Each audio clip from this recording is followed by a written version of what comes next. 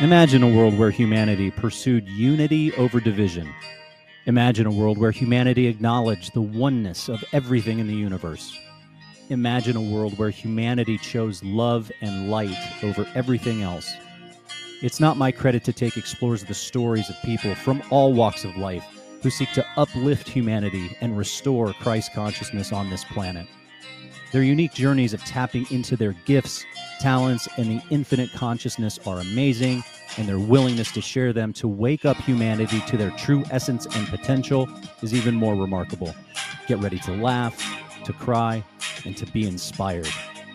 I'm your host, Dr. Ed Slover, and welcome to the It's Not My Credit to Take podcast. Hello, Roxanne. How are you today? I'm so good, Ed. How are you? I'm very well, thank you. Really excited to have this conversation with you today. My guest is Roxanne Chaput. Roxanne is a globally recognized luminary, inspirer, celestial guide, celestial and generational earth shaman, the creator of the Illumination Retreat, and the host of the Soul to Soul with Roxanne podcast. Her purpose is to lead beautiful souls to effectively illuminate their soul's luxuriance.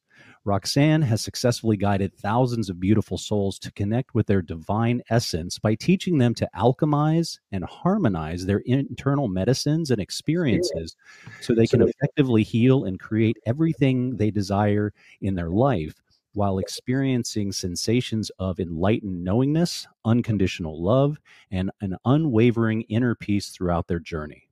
With her experiences and expertise, each and every person can learn that they are truly limitless.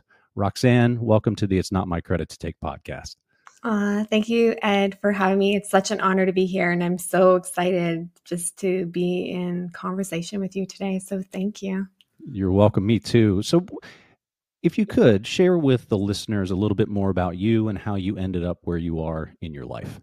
Yeah, absolutely. So ever since I was a little girl, I just had this profound knowingness that I was being called to serve.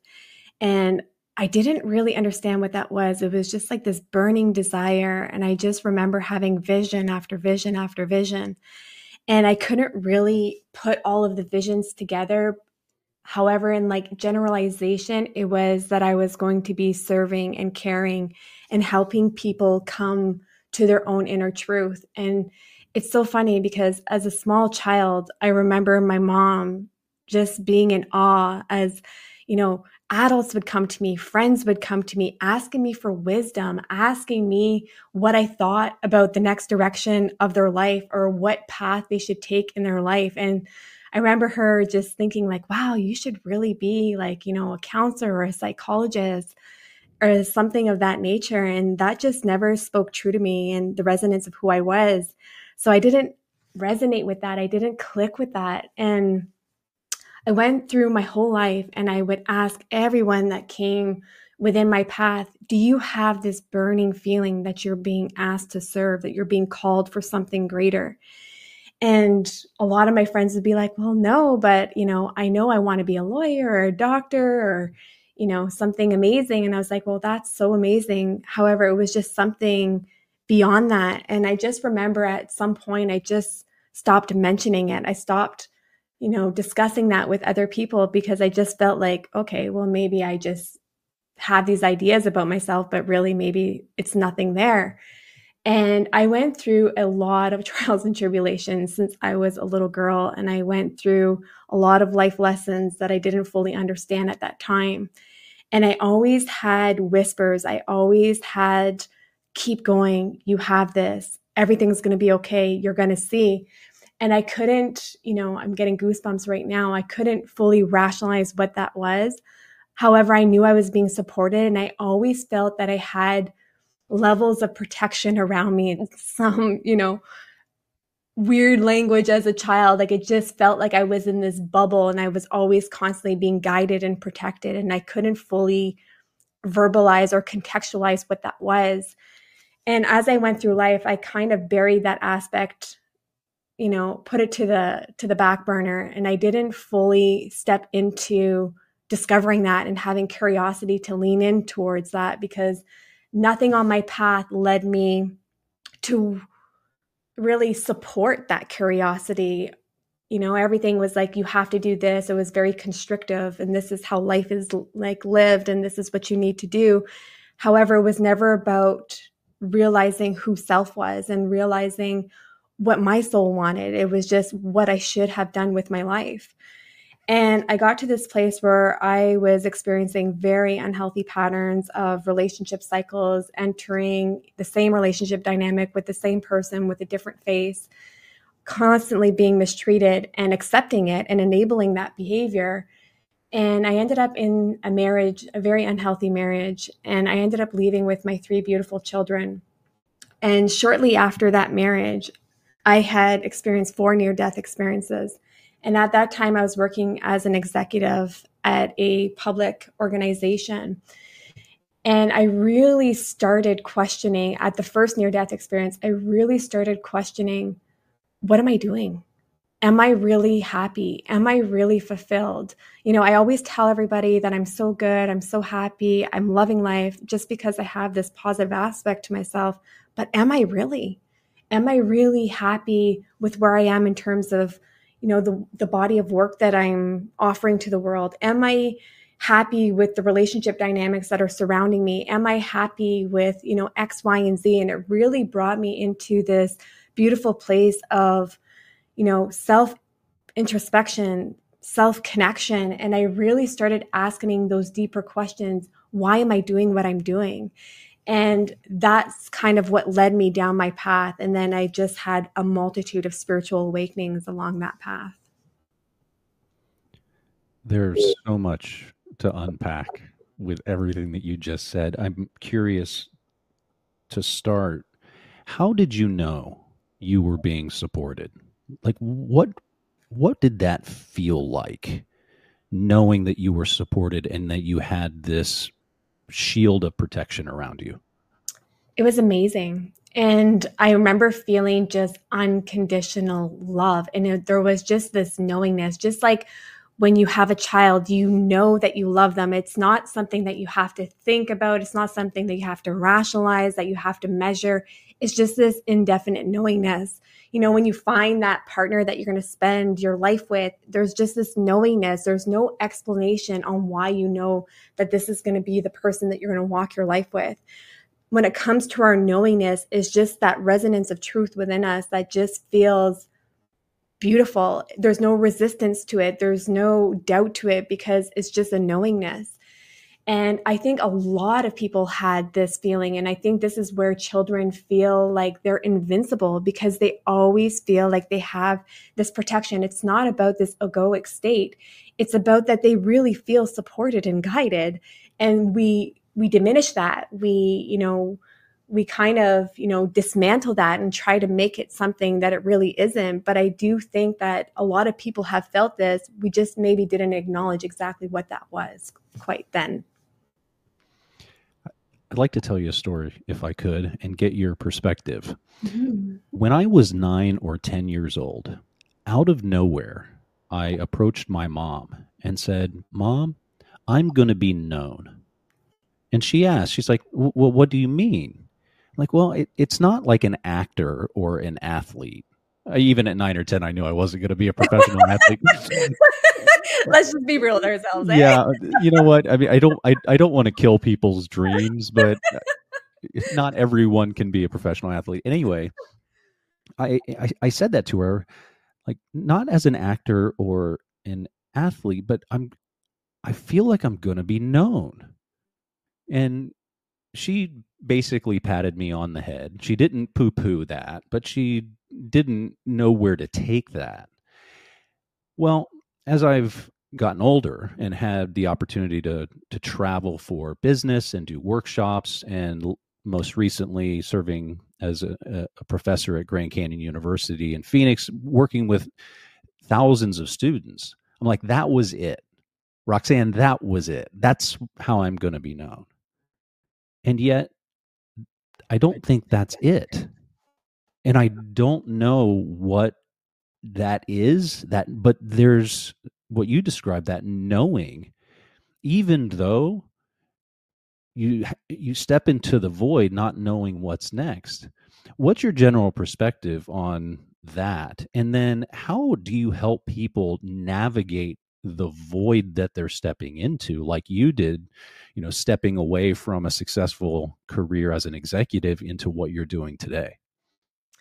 I think that's such a beautiful conversation because when we're in that void, that is the most beautiful thing about being here on this earth, experiencing this beautiful, lively experience where we don't know every next step and we don't know what the entire vision is going to be. And, I think that so many religious structures kind of point to this and say, we make these plans and then God laughs because in reality, we don't know what our full destiny is going to be. I mean, we do have people that have, incredible psychic abilities where they can, predict these things, but it's really hard to know where we are at in terms of what every single stage and milestone that we're going to experience in our lifetime. And I don't think that's the point of life, is to know these things. I think the point of life is to grow and to expand and to have life lessons and to have life experiences. And where you are at in that moment is exactly where you need to be in that moment. And that is part of the purpose. That is part of, being in the void of not knowing everything. That is part of the purpose because the lessons are there. The lessons of where do I need to be? Just be, right? Because we have this really this, divine male construct that we have to be this hustle. There has to be something. There has to be instant gratification. There has to be an answer to everything. However, in those moments of just being, we realize that I don't need to know what's going to happen tomorrow. That's the beauty. That's the surprise of life. We never know what tomorrow is going to offer us, yet we're excited for it. And that's the part of life. We knew our whole life path. It's not exciting.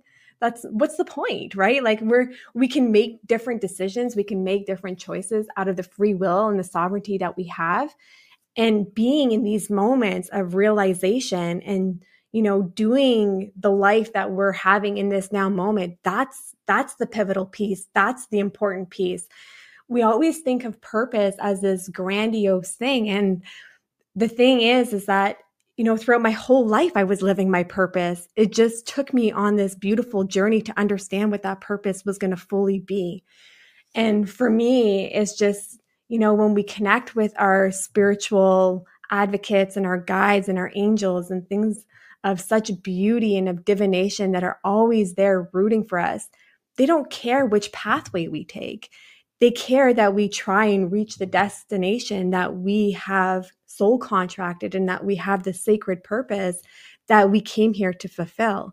And it doesn't mean that everyone's going to serve at a global level or a global stage. It can be being an incredible mother and father, an incredible partner. It can be serving the animal kingdom, agriculture, art, right? Like there's so many beautiful things that contribute to the world's beauty. And that's the importance of understanding.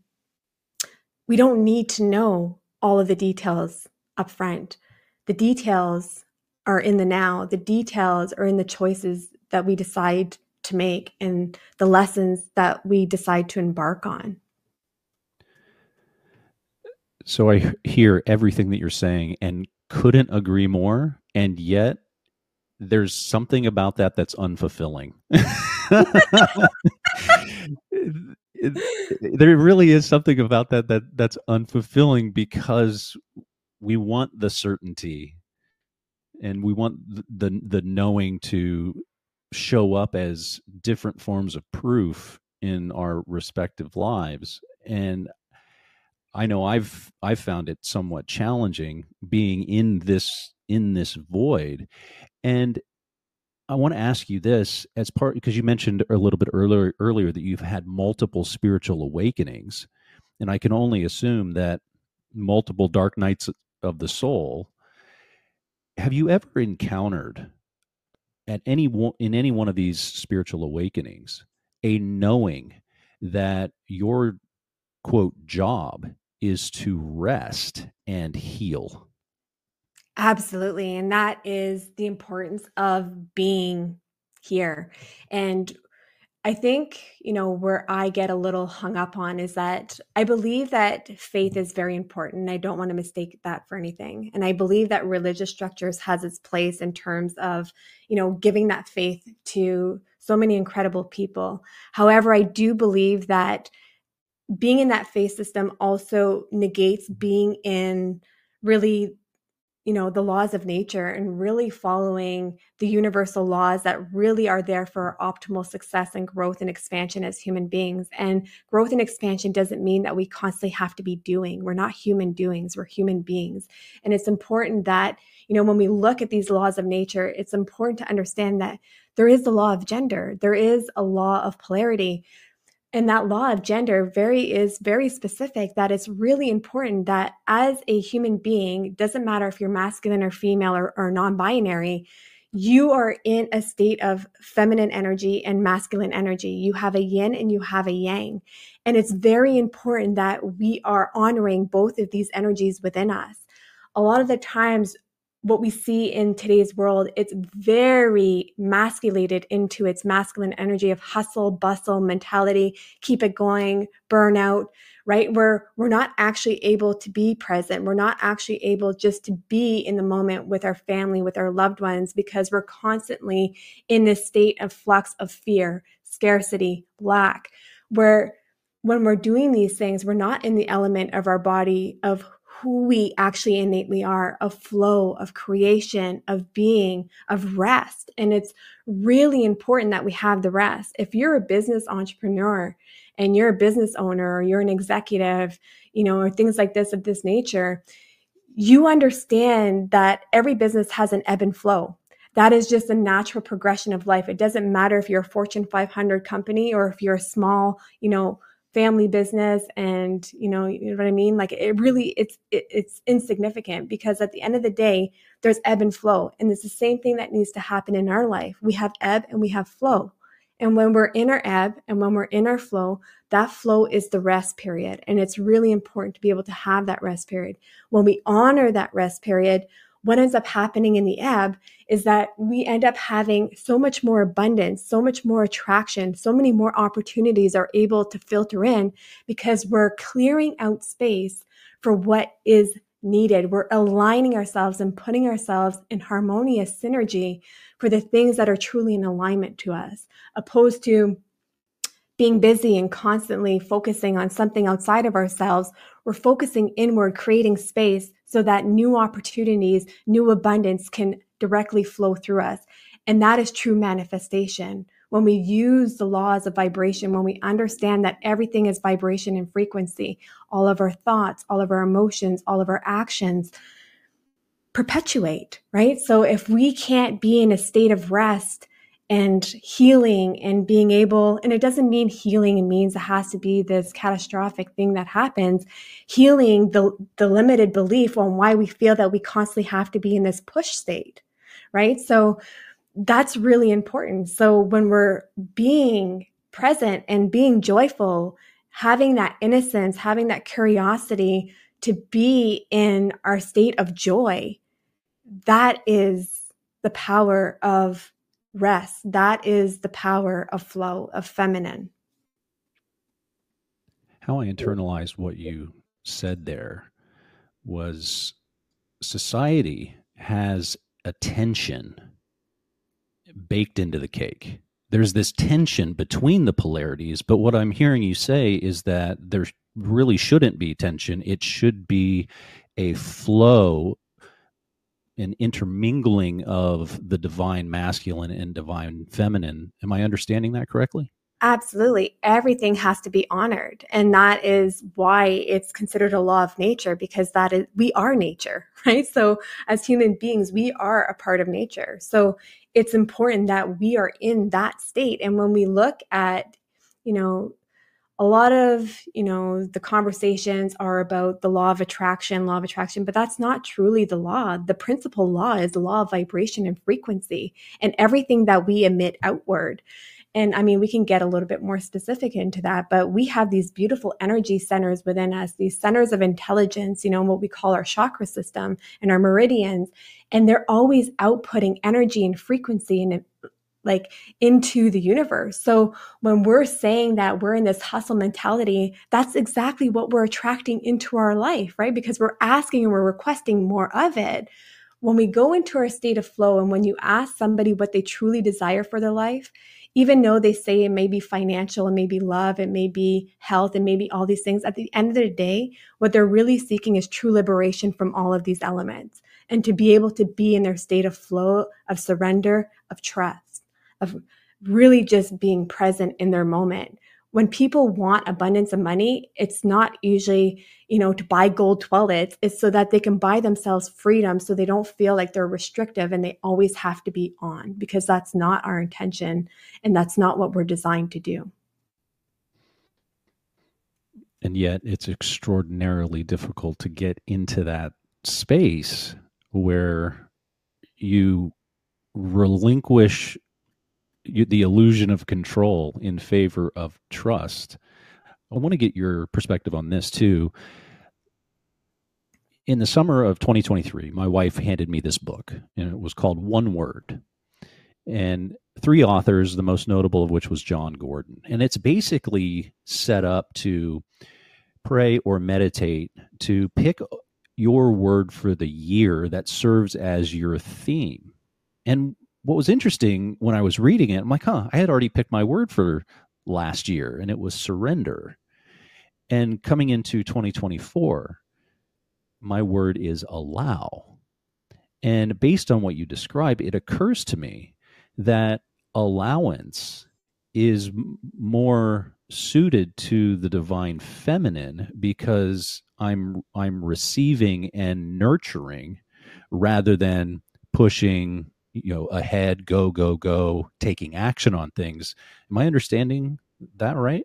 Absolutely. And when it's so funny that you say this, Ed, because when you ask most people what their word for, the new upcoming year of where they see themselves in terms of transition, it's usually always in the feminine state, because the soul is craving the feminine. And when we're into expansion and growth, it's not the expansion and growth that we think of in terms of financial and business growth. We want business growth so we can have eventually liberation. So when we think about, the feminine energy being honored, it's because our soul is telling us and crying for something, because it wants to be in that connection. And when we think about, true manifestation, the importance of surrender, trust, and being in that state of flow is so vital, because when I trust and I surrender and I know that everything is going to be okay, because I know that I'm doing the soft action of the law of nature, of doing what I need to do, of being in my feminine energy, being in my masculine energy, honoring the polarity within me, honoring the light, the dark, all of the shades that I have within me, going through this beautiful path, is that when you literally learn how to surrender, that is when true manifestation comes, because now there is no expectation to outcome.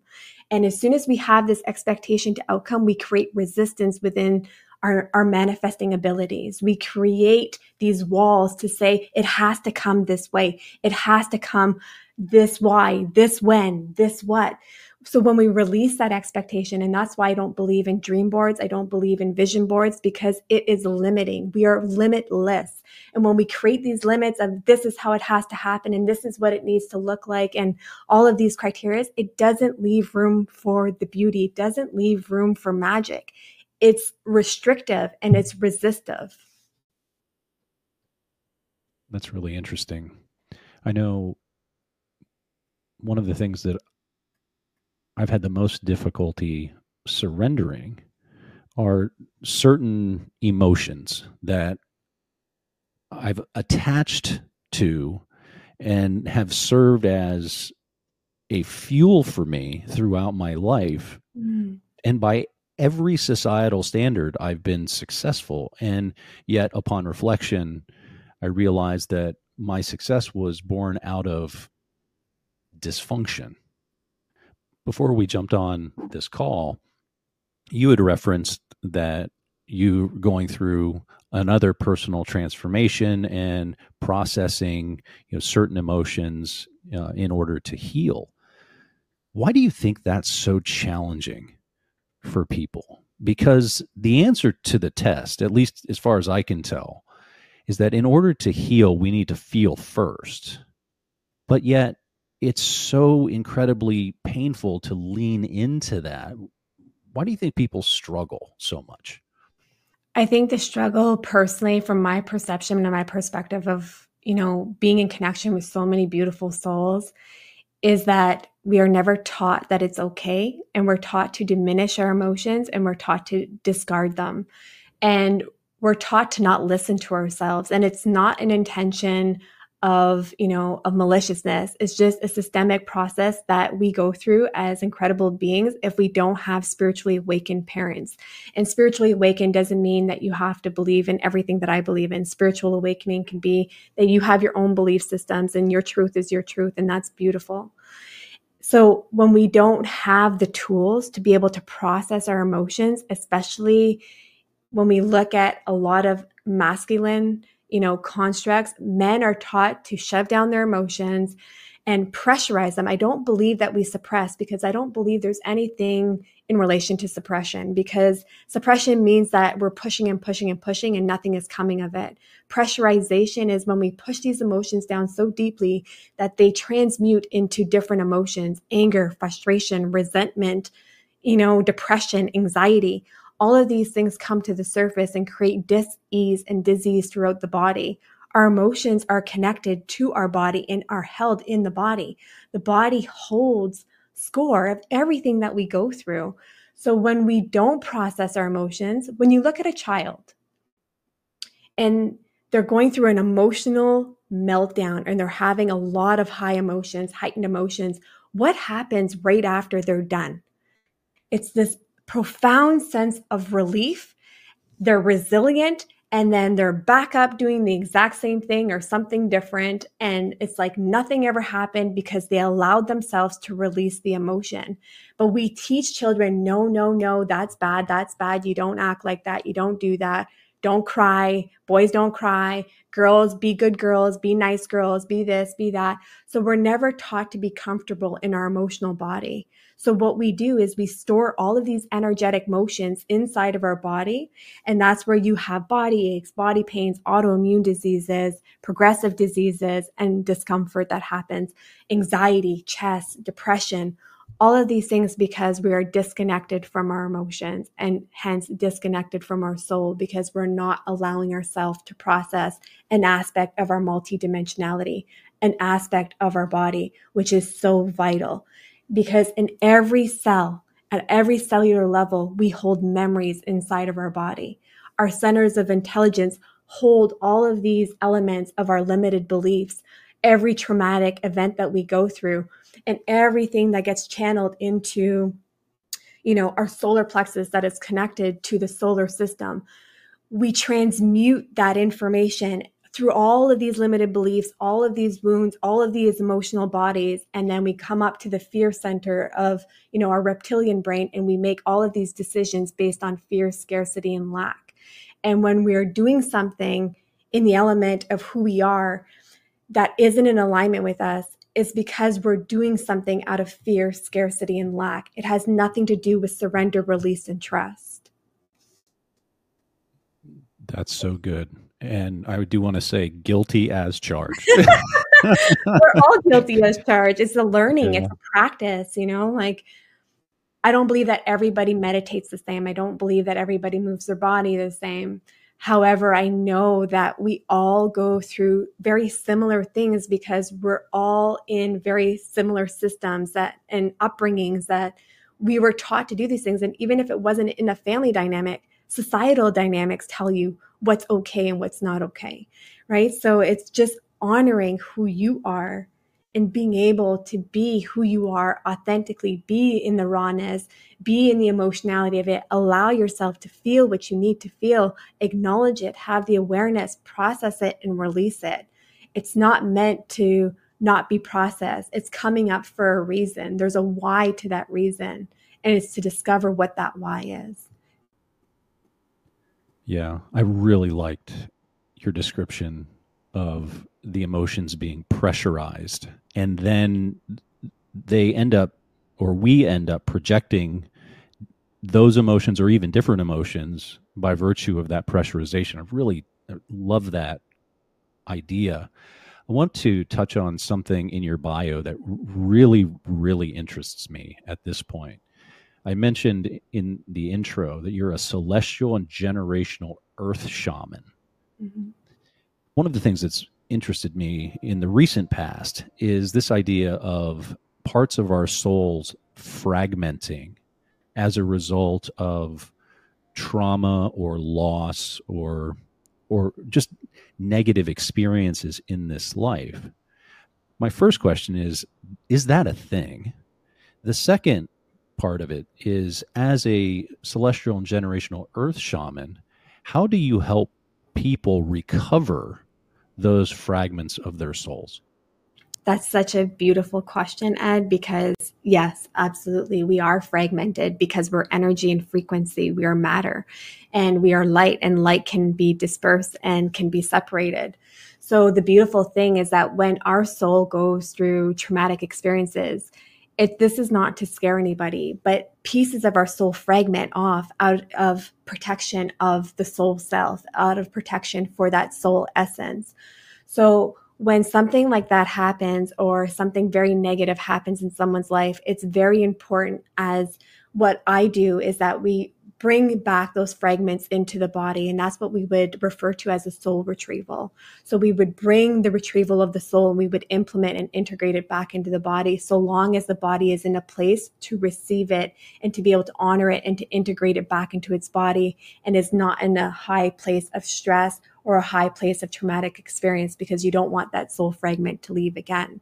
What I do want to caution is that when the soul essence does leave, this worldly form, it does gather its soul fragments back and it does transmute back as one. So I don't want people thinking that they're going to leave, because a lot of the questions happen like, well, part of my soul be left here when I leave. And no, what happens is that the soul naturally recalls it through its healing process as it elevates and goes through the veil.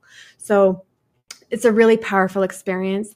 You see this a lot in children. A lot of children have soul loss. And that's why you see when they start to become teenagers, even though, we have spiritual rituals and, traditional rituals that we used to do thousands and hundreds of thousands of years ago, which I still think are vital to this day, that these rituals are implemented, because as a child goes into a milestone of becoming a man or a woman, their soul has to go through a certain egoic death, and an egoic death, so that they can grow and expand and they can go into this beautiful embodiment of the next transition of their life.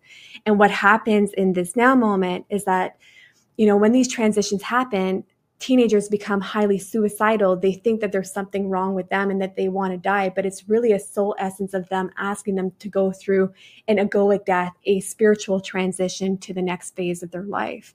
And that's why these spiritual practices and rituals were so highly important and so regarded.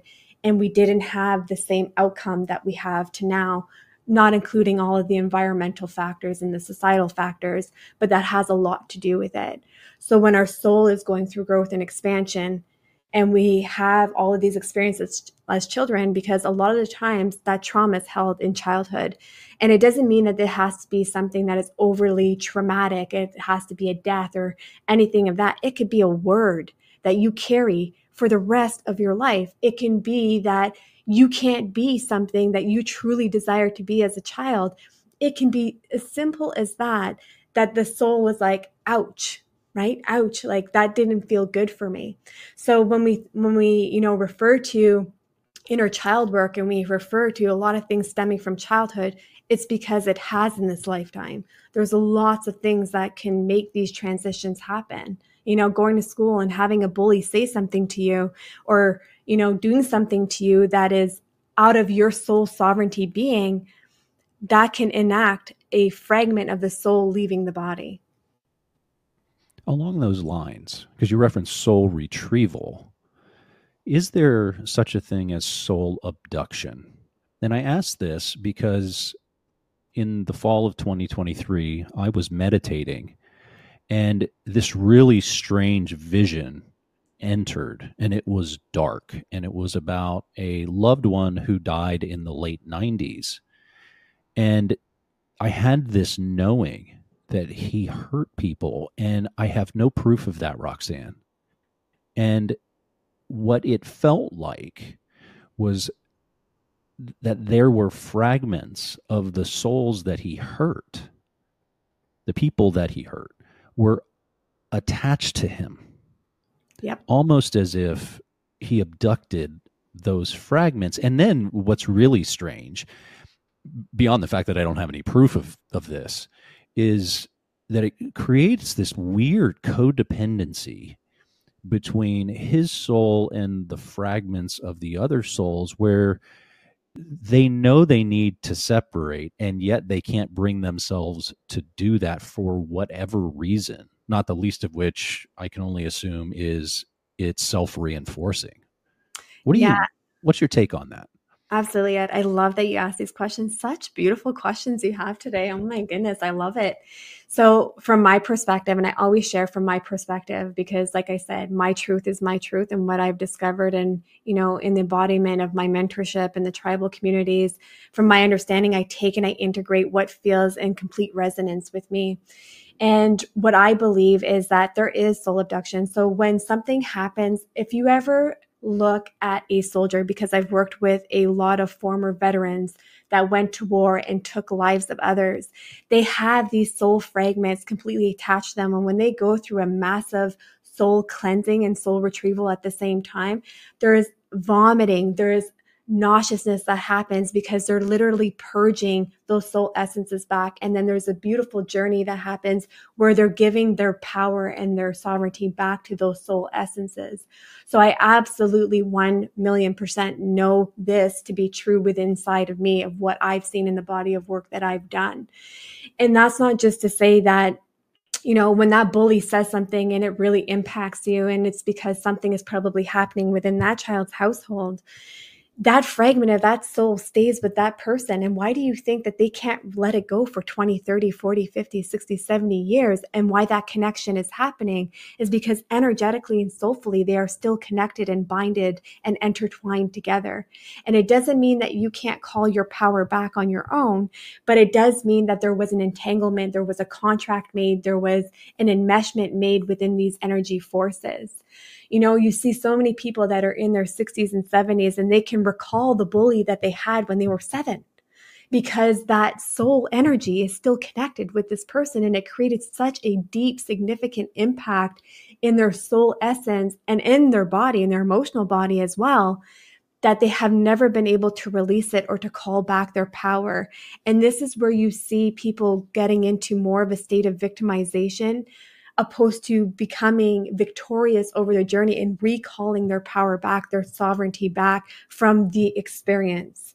So when you also understand that in every religious structure that I have come, to see to date, this is another aspect that I believe in, is that not only can that happen, but there also are possessions that can happen, and entities that are not from this worldly form or can be from this worldly form that can attach and to connect with us and can make us more in a negative state because of the energy that is enmeshed within our soul essence. And this would be, really referred to as, you see in Catholic religion, you see that they have processes to remove these soul essences from that person by doing, right, their practices, their spiritual practices, that they can ensure that the soul essence is removed from that entity because it doesn't belong to there. So energy is energy and can connect. So there is a part of that. So if you have a lot of wounding, a lot of portals that are open, or your channels are open and your chakra systems are constantly open, think about open portals. Anything, if you don't protect yourself and you don't put those measures in place, can naturally attach itself to you and integrate within you and try to integrate within you, right? When we think about exorcisms, there's a reason why every spiritual practice has their methodology of what this looks like, because it is true in fact, because they have witnessed and experienced these entities latching on to these souls. I've got 2 questions for you along those lines.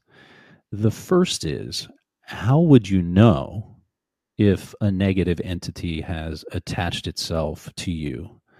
The second part is, going back to my family member, is that it feels very much like he doesn't want to reincarnate because this is going to be somewhat clunky to say, because those soul fragments that are attached to him will torment him almost as if he is possessed. So the first part is, how would we know? The second part is, what do you make of the second part? Yeah, you know what, Ed? I really believe in that because I believe that there are karmic debts and there are karmic lessons that are to be learned.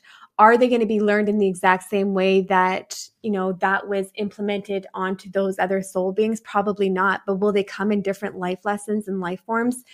Even though those things transpired and he potentially took their power of sovereignty away, it doesn't neglect the fact that that has to be, and now it's now a soul contract between those two souls that is happening. And that is going to reincarnate into a lifetime. And it doesn't matter if it's in this life plane or this earthly plane or not. It's a soul contract that is there and that needs to be fulfilled because it's a karmic lesson. And the karmic lessons isn't to punish us. So this is where I really want to be cautious here, because karmic lessons are to help us grow and expand. We come here and we learn that this is good and bad and this is right and wrong. And it's not to say that there's anything wrong with that. But at the end of the day, it is what it is. And that's all that it is. So it doesn't mean that we agree to have our sovereignty taken away. It doesn't mean that we agree to have someone, impact our soul the way that they'd have. But we came here to experience the lessons with these people, and they came and they fulfilled their duty. But how they did it may have not have been in the highest integrity of our soul. And that is what happens in terms of soul contracts. So them coming back into the next lifetime, he may have two of those soul lessons come back and have that experience until those contracts have been fulfilled and those lessons have been learned. Along the lines of our sovereignty, is it possible that other people can claim sovereignty over us, or do we actually, however unknowingly, give it away? Yeah, I don't believe that anyone can take our sovereignty away. I think that elements can happen in our life and we give that sovereignty away. And I'll just give a differentiation here, and neither are good or bad. It's just what it is.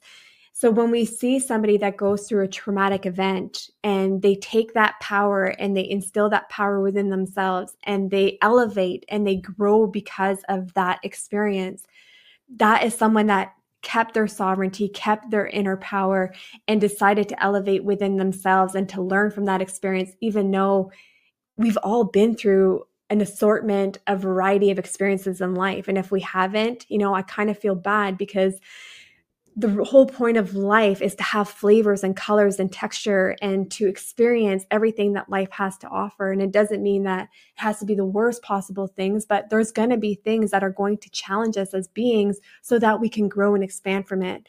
So we make a decision, we make a conscious decision and a subconscious decision and a hyperconscious decision.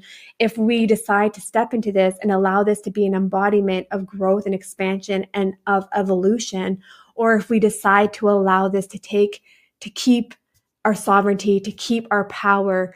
And you see a lot of this with non-forgiveness. And forgiveness, it doesn't mean that you're forgiving the gesture or the action that somebody has done to you.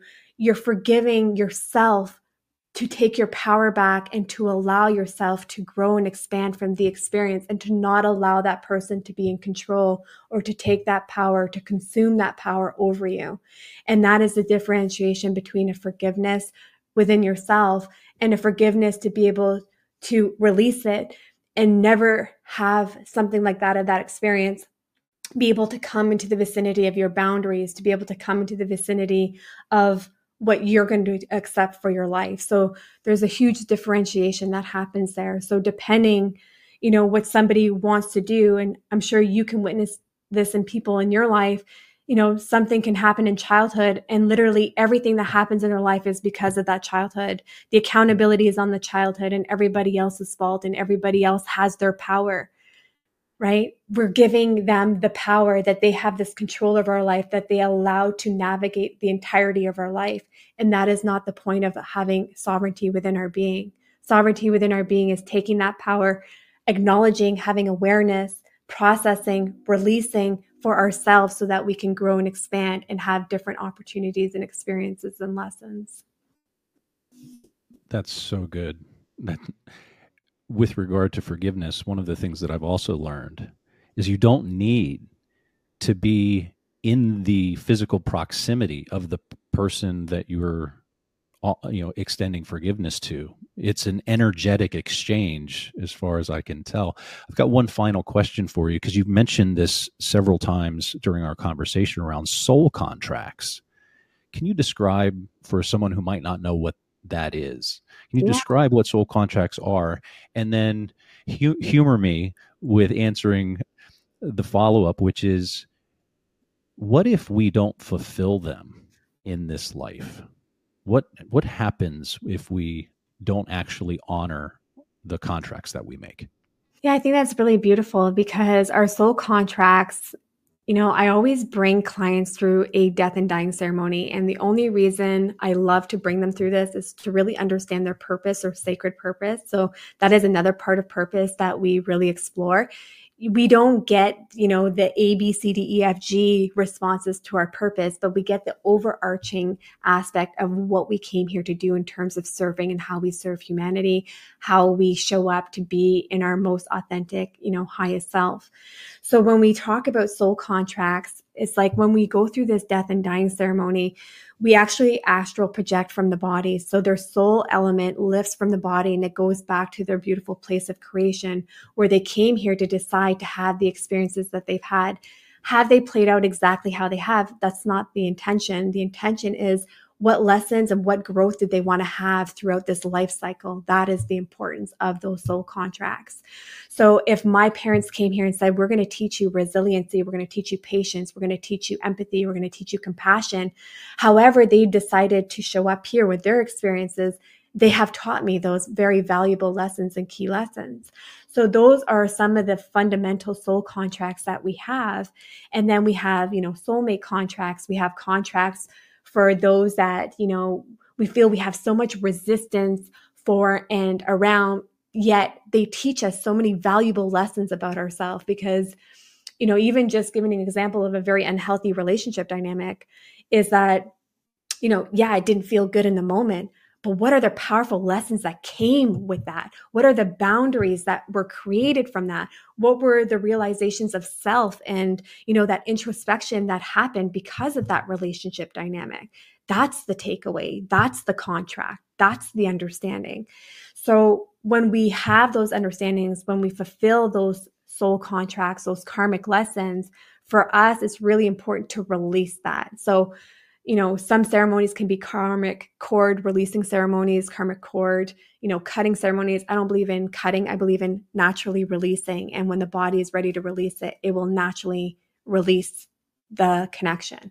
So if we don't fulfill those soul contracts, that means that we didn't learn the lessons that we instilled within those soul contracts to come here and to interact with us and to teach us. So it doesn't mean that necessarily it's going to be them the next lifetime that are going to teach us these valuable lessons or help us grow in this beautiful way. Because at the end of the day, we are all one, right? So they came here in a contract to us to help us grow and expand. What happened in their lifetime here isn't a result of our accountability. It's just what it is and how it showed up to be. So that's the importance of our soul contract. So as much as we have resistance or maybe hate an ex or, hate our parents for doing this and doing that, at the end of the day, when we look at it and we have real discussions within ourselves, what were the valuable things that they taught you? They taught you how to love yourself. They taught you to have patience, to be a person of your word if they always broke promises. We understand the polarity of that lesson. So then we enact ourselves and we shape things in our experiences in our life that we want to actually implement that for our own growth and evolution. We saw somebody calibrate out of integrity their entire life. How is it to live in integrity? So we make this conscious and subconscious choice that we're going to live a life of integrity. And that is the lesson. So sometimes it's the polarity that they teach us, and sometimes it is the lesson itself that they teach us, if that makes sense. It does. It's all really, really new to me and extraordinarily interesting. I, I, the one thing, actually, let me say it this way. The two things that I know about spiritual awakening is that once it starts, you can't put the toothpaste back in the tube. Nope. And the other is the revelations are never ending. Never. However small, they just keep coming and coming. So thank you for that explanation. Roxanne, how can listeners learn more about you and the work that you're doing?